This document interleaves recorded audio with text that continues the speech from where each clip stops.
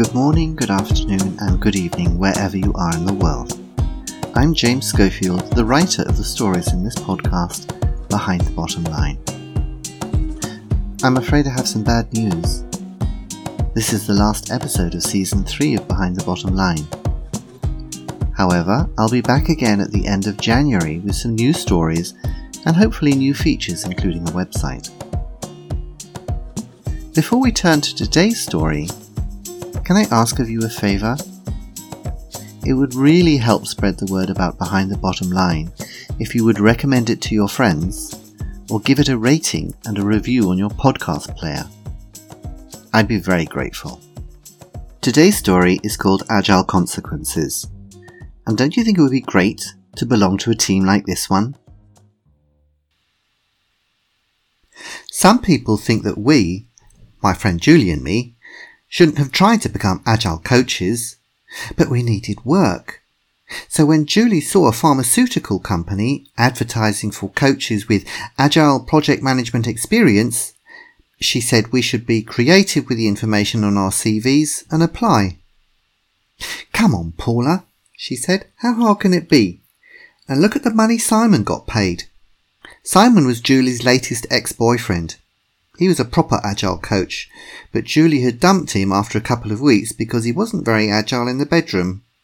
Luckily for us, he left a lot of material about this Agile project management stuff behind in our flat, so we spent a weekend learning all the necessary vocabulary and, on Monday, we went to see the company's HR department. Now, me and Julie have worked in HR departments ourselves, so we knew that as long as we sounded confident and used lots of jargon, they'd pass us on to the department manager for the real interview. We were a little worried about that, but she, Mrs. Evans, was so desperate to tell her boss that she was using this fashionable new project management technique that she gave us a 6-month contract straight away. We were told to come back the next day to be introduced to the Project Recreatine team. "I should warn you," Mrs. Evans said as we walked to the project laboratory for the first meeting, "they're all amazing chemists. Super intelligent, but not good at communicating, even with me. Our customer is an internal one, the sales department, but they complain that my team can't understand what's wanted." "Don't worry, Mrs. Evans. As Scrum Masters, we're going to be the interface between your team and the product owner," I answered, recycling Simon's Agile vocabulary. "We coach and facilitator for all stakeholders. We are the translation software to make sure real communication takes place." Mrs. Evans looked impressed and opened the door. "Hello, everybody," she said. "Let me introduce Julie and Paula, your new... what was it again? Oh yes, Scrum Masters." 10 pairs of large spectacles turned to look at us. We knew we had to win their trust.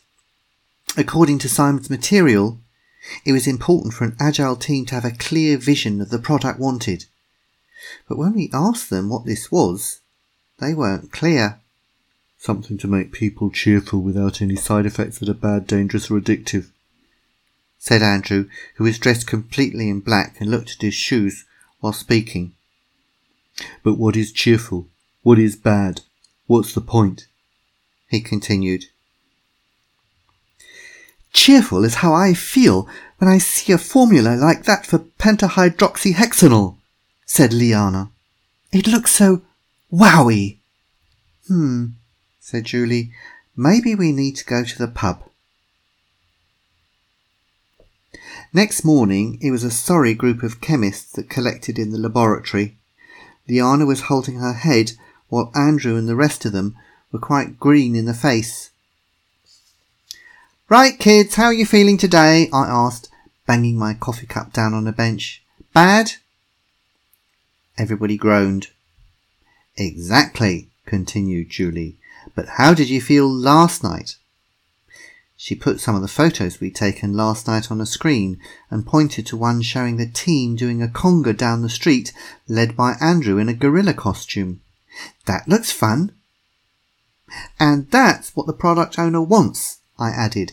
"Something that makes people feel cheerful but without the hangover afterwards. Behind 10 pairs of large spectacles, the lights went on.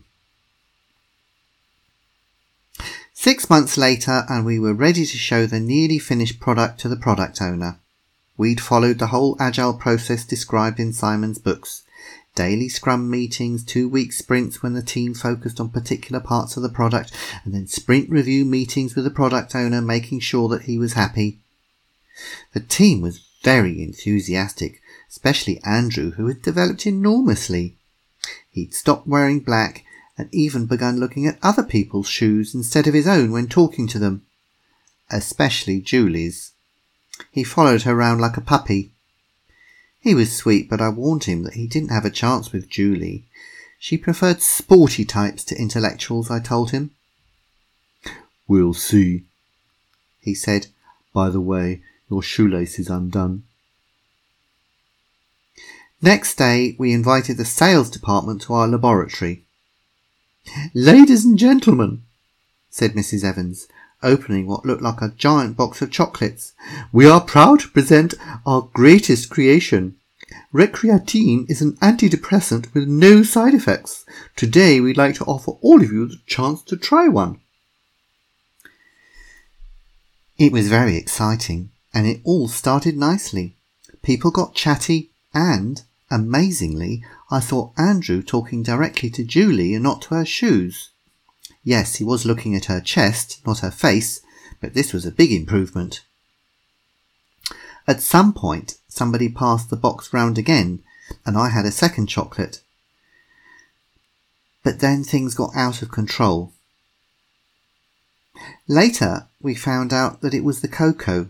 It appeared to double the effect of the drug itself, which meant that everybody got a little too cheerful.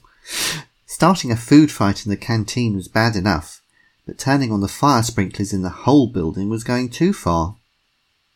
I lost Julie somewhere, so I was on my own when security told me to go and never come back. But even that didn't stop me singing all the way home. I went to bed and fell asleep.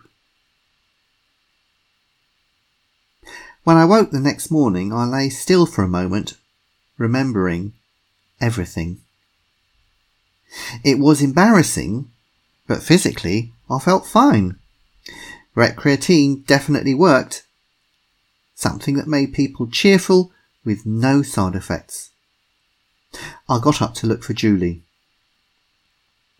She was in the kitchen drinking orange juice, and behind her, dressed in Julie's pink dressing gown and making tea, was Andrew. He saw me, squawked, and hurried back into Julie's bedroom. "Oh my God, please tell me I didn't see that," I begged.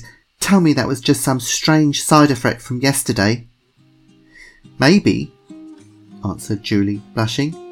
"You see, we're going to get married."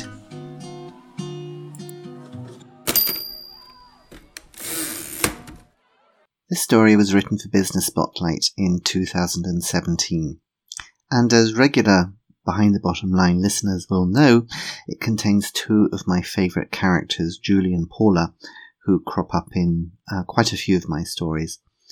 In Behind the Bottom Line, we've had, we've had the story 99%, Vobi the Accidental Guru, and Julie and Me. And interestingly enough, these have been some of the most popular episodes that people have listened to for this podcast. So there's something about Julie and Paula, and I think it's because they are based on a number of different people that I've worked with over the years.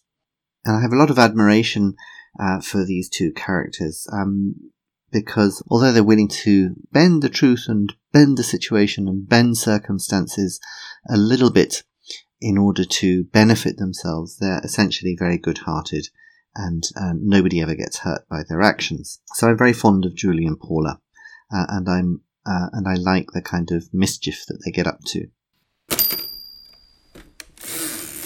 The antidepressant Recreatine that the chemists develop under the Scrum leadership of Julie and Paula those of you who are familiar with 1960s romantic comedies will perhaps recognize a similarity to a Rock Hudson and Doris Day film called Lover Come Back, in which the two of them play advertising executives desperately competing for a large contract. And for various reasons, Rock Hudson persuades, or better said, bribes a chemist called Linus Tyler to develop a product for him very, very quickly. It doesn't matter what the product is, it just has to be called VIP, because for various other reasons, a whole series of television advertisements have been released promoting a product called VIP, which is supposed to be coming on the market. And Rock Hudson has to create this product out of nothing at very short notice. And VIP turns out to be mint-flavoured sweet, which has each sweet has the effect of a triple dry martini. And when by accident Rock Hudson persuades the board of his company to try it out, everybody, of course, gets extremely drunk. So I adapted that story a little bit for my particular purposes. When I wrote this story, the agile approach to software product development had become very fashionable in most large companies. This is not a new approach to product development. The Agile Manifesto, I think, was written in something like 2000, but the concepts and the ideas go much further back, to the Second World War, in fact, and to the development of jet fighter planes in the US. Back in 2017, I don't think many people really understood what Agile was about. It was quite easy to pull the wool over people's eyes by using the jargon, and slight confession here, I was guilty of that once or twice in a couple of meetings. People went away looking very impressed because you were using the right kind of vocabulary. So even though I make fun of Agile a bit, I do actually respect it quite a lot. In particular, what I like is the emphasis on the leader as a servant to the team. The team is in charge, really, not the manager, and I think this really reflects my philosophy of life.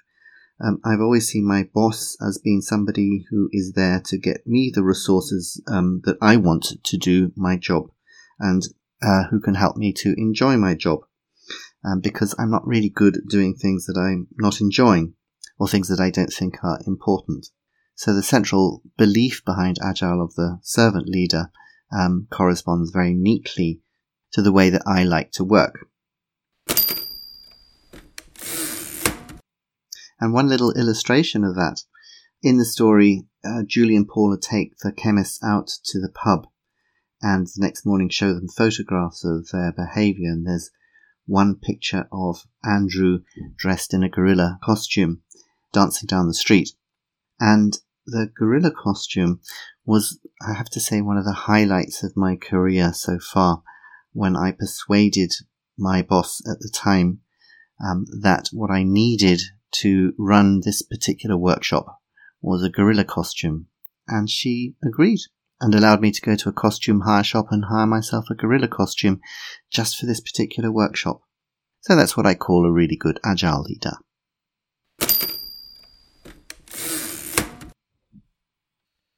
So that's the end of Season 3 of Behind the Bottom Line.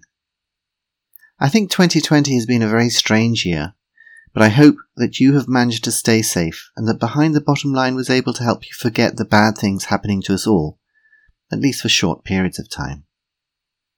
Have a great Christmas, and I look forward to sharing some wonderful news stories next year.